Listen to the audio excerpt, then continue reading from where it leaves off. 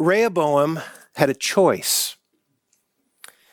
As king of Israel, he could have been a servant to the people and speak good words to them, as verse 7 of 1 Kings 12 says.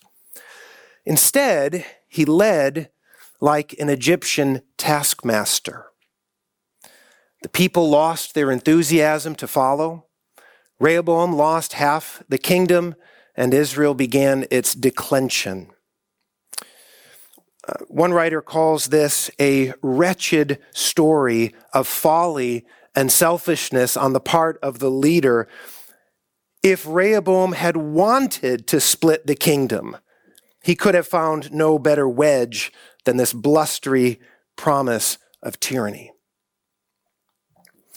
Rehoboam illustrates how negative leadership is a recipe for failure. Scripture calls us instead to what I'll be calling positive leadership. Oswald Sanders put it this way: it is the capacity and will to rally men and women to a common purpose and the character which inspires confidence. William Hendrickson said something similar in his comments on Colossians chapter 3, verse 21. He's speaking here to fathers, but it applies to all leaders when he says that they should create an atmosphere which will make obedience an easy and natural matter, namely the atmosphere of love and confidence. Though, he says, the negative admonition cannot be avoided, the emphasis must be on the positive. Or John Stott says something similar. Leadership and lordship are two quite different concepts. The Christian leads by example, not force, and is to be a model who invites a following, not a boss who compels one. And so as we think this morning about this idea of positive leadership, which was rejected by King Rehoboam, though taught by Jesus and practiced in large measure by his disciples after him, I want to wrestle with three questions. First of all, the question, why is positive leadership important? Why is positive leadership important? Let me just set a few things before us as we think about the necessity, the significance of positive leadership. And the first is this: we are all always influencing, right? There's no such thing as those who are leaders and those who have no influence, right? We're always all influence. You can't turn off leadership in the home, in your community, in your church, in your friend group. And so the way that you lead always matters. Even outside of formal leadership activities, leaders are leading. And so we could give 100 examples, but just think of, for example, how you practice hospitality or participate in worship or support unwelcome decisions or communicate with your wife. Leaders are setting the pace. And so positive leadership is important because you can't not be leading. The question is, how are you leading? Second, we should realize, especially from the example of Rehoboam, how negative leadership is disastrous. Where leaders are pessimistic or fearful or harsh, unprincipled, indecisive, or otherwise negative, an unhealthy culture will develop around their leadership. John Stott said this: discouragement is the greatest occupational hazard of a believer, as it can lead to a loss of vision and enthusiasm. If a leader discourages his or her people, they'll lose interest, as the people of Israel did. L. Mohler adds to that, saying this: if leaders do not lead well, their lack of enthusiasm, if not their open antagonism, will weaken the work and threaten the mission. Negative leadership is disastrous. Third, positive leadership is transformational. The advice given by the old men was good advice, and you can imagine what might have happened had Rehoboam taken that advice and spoken kindly and led his people in this atmosphere in which obedience would be easy. The right leaders help an organization become greater than the sum of its parts. A positive leader doesn't simply make good decisions, he inspires others. Followers of Jesus need leaders who affirm, encourage, and exemplify godly hope and confidence so that they can practice those traits that Jesus is calling us to practice. John MacArthur was asked about the vibrancy of his congregation, and he pointed immediately to its leaders. He said this: by affirming and emulating the godly example of our elders, the church has opened the door to extraordinary blessings from the hand of God. Positive leadership is transformational to a community. And then fourth, lest it seem that our emphasis on positive leadership is merely pragmatic, we should note that God commands positive leadership. Not in those words, you could use different words perhaps, but just notice, for example, that the qualifications of an overseer in 1 Timothy 3 and Titus 1 describe what we're calling a positive leader. He exercises and cultivates moral integrity, relational fidelity, and emotional stability. He's able and willing to share with others what God has shown to him. He doesn't lord it over others, but serves them. His even-handed, nonviolent leadership bears fruit in the home, in the family, in the church, in the community. His character cultivates an endearing reputation even with outsiders. And so the commands that Jesus gives, the requirements, especially for church leadership on the part of overseers, is what we're calling positive leadership. And then fifth, Jesus didn't simply command positive leadership, he models it in his own leadership.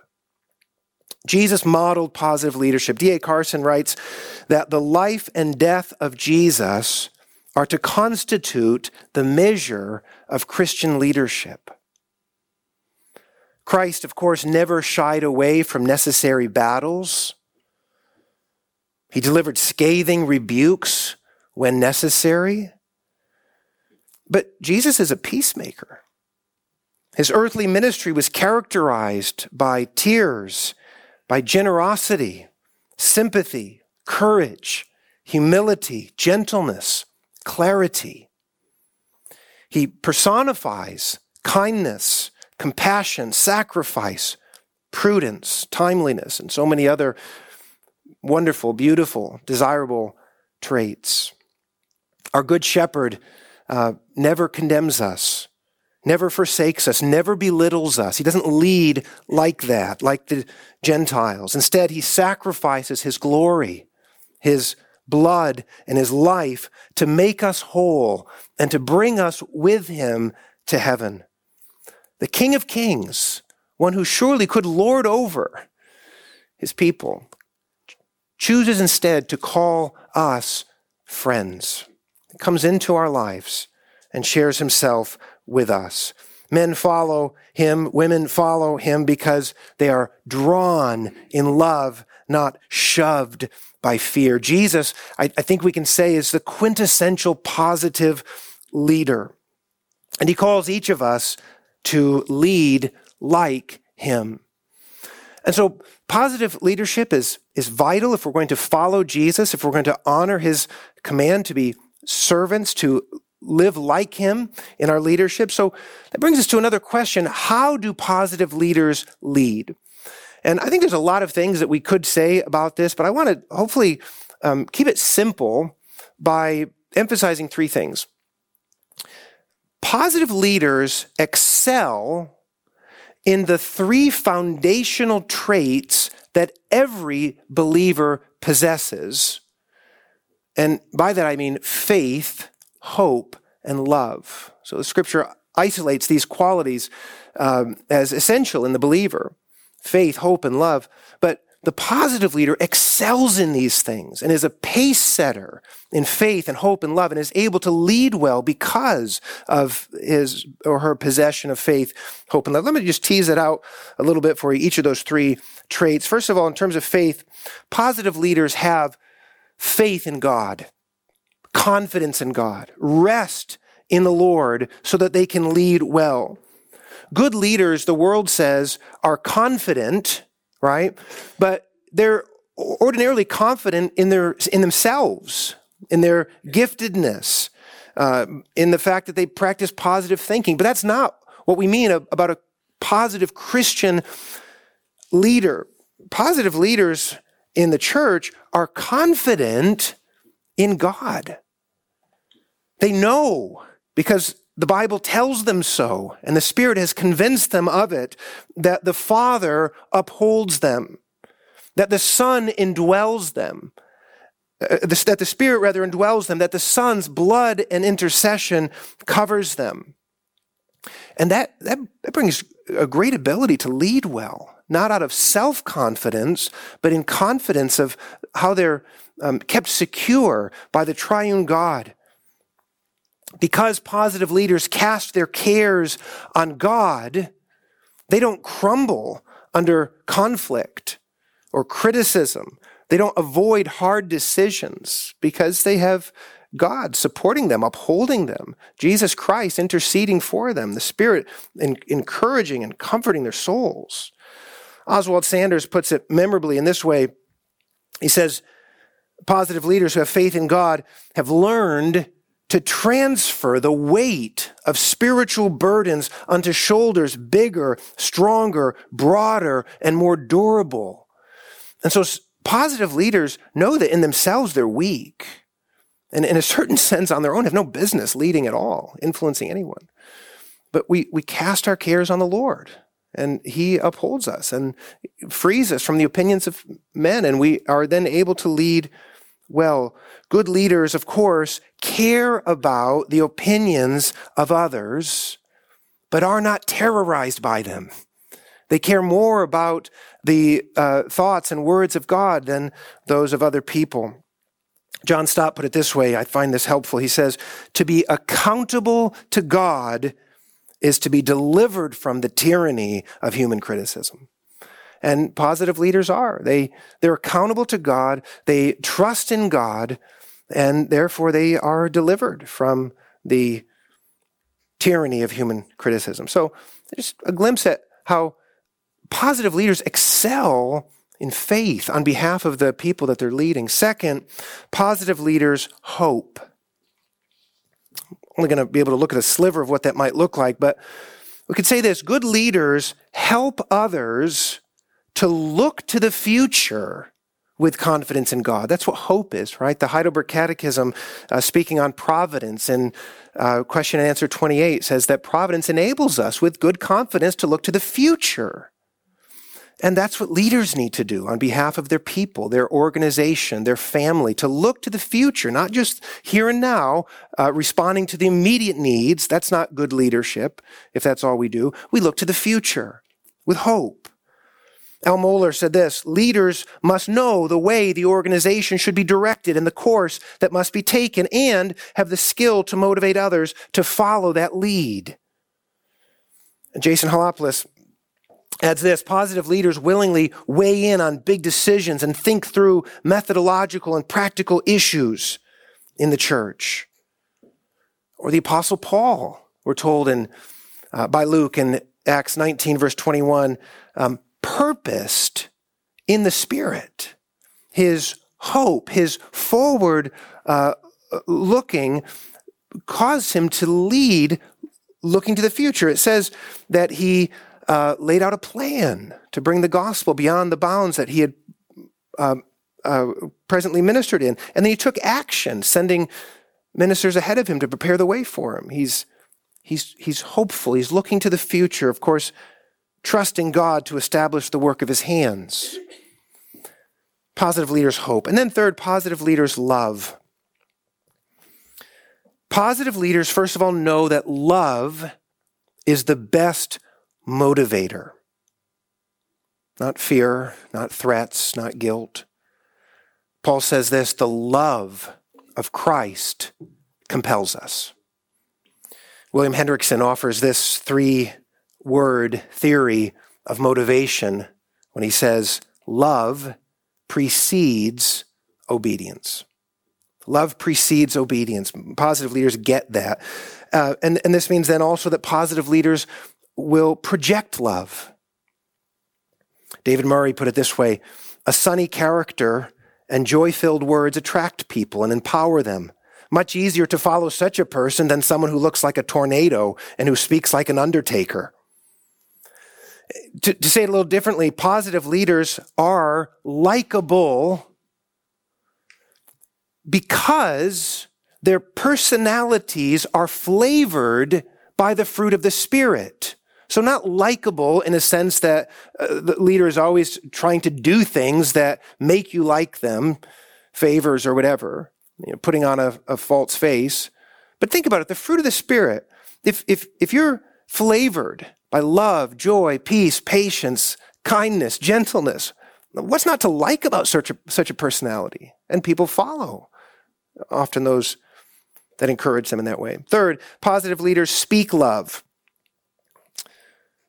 Proverbs 18:21 says that words can kill and bring life, and positive leaders know that, and they use words wisely. Of course, only God's grace can bring life from death. However, P.Y. de Young says, by means of words of wisdom and kindness, such spiritual desires may be fanned into a flame by positive leaders, using words that build up, that encourage, that equip. Positive leaders resist complaining, use words to build up and make others feel valuable, and speak hopefully, even into a scary future. Those are the kind of leaders we need, especially today, isn't it? And then positive leaders practice love. Positive leaders love by compromising, by building consensus, by promoting cooperation, willingness to compromise preferences, never convictions, allows leaders to unify people around essential callings rather than divide on non-essential matters. Even amid differences, the positive leader, Stott says, helps and encourages all God's people to discover, develop, and exercise their gifts. That's what the positive leader wants. Others to grow and flourish and not to rely on him or her. Positive leaders love difficult people, recognizing humanity's universal need for grace. So the point in that section is, I think, this: negative leaders are self-confident, antagonistic, and fear-driven. Positive leaders, rather, instead excel in faith, in hope, and in love. I want to ask one question and interact with you before I close, and that is, how can I develop positive leadership? Thankfully, biblical leadership can be cultivated. John Maxwell put it this way: although it's true that some people are born with greater natural gifts than others, the ability to lead is really a collection of skills. We might modify that a bit and say spiritual disciplines or pursuits or something like that. But he says nearly all of which can be learned and improved with God's help. Citing an important study on leadership, Maxwell says this: it is the capacity to develop and improve their skills or disciplines that distinguishes leaders from their followers. Successful leaders, in other words, are learners. How do we learn then to lead better? Let me close with a few points of application in terms of how we might grow in our leadership capacity. First of all, positive leaders evaluate their leadership. They listen to correction and respond to criticism thoughtfully. John Stott says this: when our authority is questioned, threatened, or resisted, the great temptation is to what? Insist more strongly, right? To do what Rehoboam did. But we have to resist that temptation. We have to evaluate our leadership, and sometimes people help us to evaluate our leadership even in ways that we wouldn't want them to help. by questioning, and so we should, in fact, not only hear what others are saying, but we should ask others to help us evaluate our leadership. Each year, my elders and deacons do a pastoral evaluation of me, and one of the sections in that quite lengthy evaluation is on pastoral leadership. And there's questions asked: does the pastor respect the congregation? Is he approachable? Does he learn from God's people? Is he kind in his engagement with people? And all those kinds of questions. And those are hard to be graded on when the marks aren't perfect. But we have to, if we're going to be better leaders, we have to be able to evaluate our leadership. Second, positive leaders ponder their weaknesses. Be honest about your leadership weaknesses. Are you overly aggressive or highly critical? Are people uncomfortable approaching you? Are you timid? Are you spread too thin, making, as one writer put it, a millimeter of progress in a million directions? Has your negative leadership created the ideal breeding ground for rebellion, which is what we saw with Rehoboam? He exerts negative leadership and people quit and give up. Reflecting on weakness is the first step to recovery, to becoming more faithful, provided that we do the third thing, and that is that positive leaders repent of their failures. The Westminster Catechisms give a formula for real repentance, and I'll just apply this here to leadership and encourage you and I both to grieve over and hate your leadership sins. Trust the mercy of God. In other words, as you're grieving and hating your sin, don't give up, don't check out. Trust in the mercy of God, that he's patient and kind and compassionate to you. And turn from your sin, striving for new obedience. What if Rehoboam had done that? You could imagine, at least theoretically, the future of Israel being different. But he wouldn't repent. It was clearly a bad idea. It was clear from the start, from his first implementation. He sends a taskmaster into Israel, and he gets stoned. It suggests to you how things are going to go. But he wouldn't repent. Repent over your failures. Fourth, positive leaders follow good examples. Someone said that 85% of leaders owe their success to the influence of another leader. I don't know if that number is accurate, but the point is, we are to seek out and sit under good leaders, ask questions, take in their example. And if we're not able to do that in the flesh, perhaps read their biographies or things that people have written on leadership. I don't think we should be reading too many books on leadership and get distracted in that way, but read some books on leadership. And those who have done it well would be the ones to imitate. Number 5, positive leaders develop leadership skills close to home, usually in the home, but close to home. In other words, the best leaders have modest ambition, right? The wrong kind of leaders have massive ambitions, right? They want to be great everywhere. They want to lord it over as the Gentiles do. They want to rule in the fullest extent that they can. Faithful leaders just look at where the Lord has given them influence in the home. Maybe it's in a small group Bible study. Maybe it's with your neighbors, and just say, Lord, I want to be faithful here. I want to lead these 5, 10, 15 people faithfully. Try to hone your leadership skills close to home. And then finally, number 6, positive leaders grow in grace. Peter closes his second epistle, doesn't he, saying, but grow in the grace and knowledge of our Lord and Savior Jesus Christ. Only God can make you a better leader. But the Catechism, Heidelberg Catechism, says this, question and answer 116, God will give his grace and Holy Spirit only to those who continually and with heartfelt longing ask God for these gifts and thank him for them. So God is calling us to grow in the grace of positive leadership. And the chief way that we do that is by praying for the Lord to give us that grace, that he might mature us, that he would be good to us. You are a leader. You can't escape that. You can't avoid that. Some of us are preparing for specific leadership positions. And so you need to pray. Pray for greater humility, even as you're growing in knowledge. Pray for greater humility. Pray for better listening, even though you're becoming better equipped to speak and tell people what they might believe. Be growing in listening. Pray for that.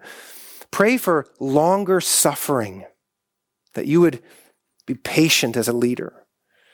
Pray for deeper tenderness, to truly understand the hurts of this world, not just abroad, but the hurts in your home, in your marriage, in your family, in your children, in your friends. Pray for bolder creativity.